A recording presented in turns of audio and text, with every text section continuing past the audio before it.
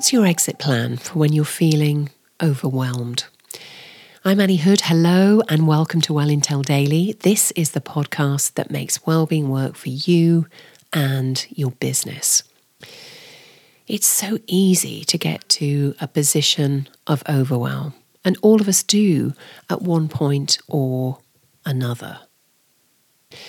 The trick I've found through personal experience is to know when you have to pull back and maybe give yourself a time out for your own well-being and probably for the well-being of people around you too.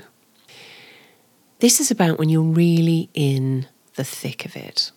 Fuel reserves are as low as they get and you're close to losing your grip, whether you're a leader or an employee, a busy mum or self-employed.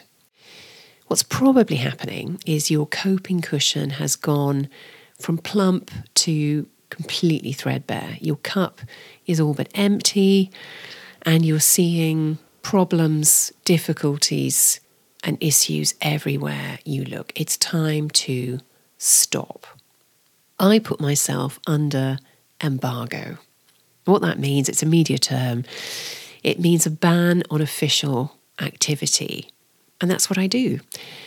I cease all communication until I recover myself. And translated, that means no texting, no talking, no emails, no socials. Why? Because I'm not myself.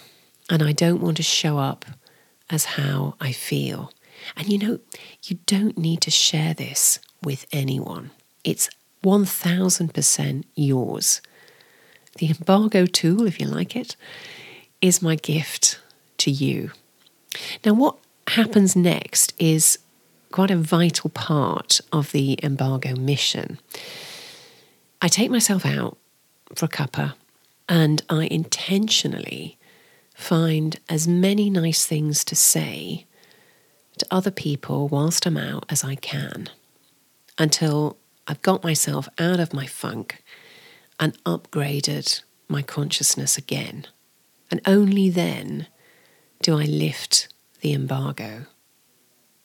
Tell me, do you have your own exit plan? If you do, I'd love you to share. Please follow and share this podcast. Thousands more people listen than follow. And following means you'll get notifications and every episode will drop into your feed. It's so much better.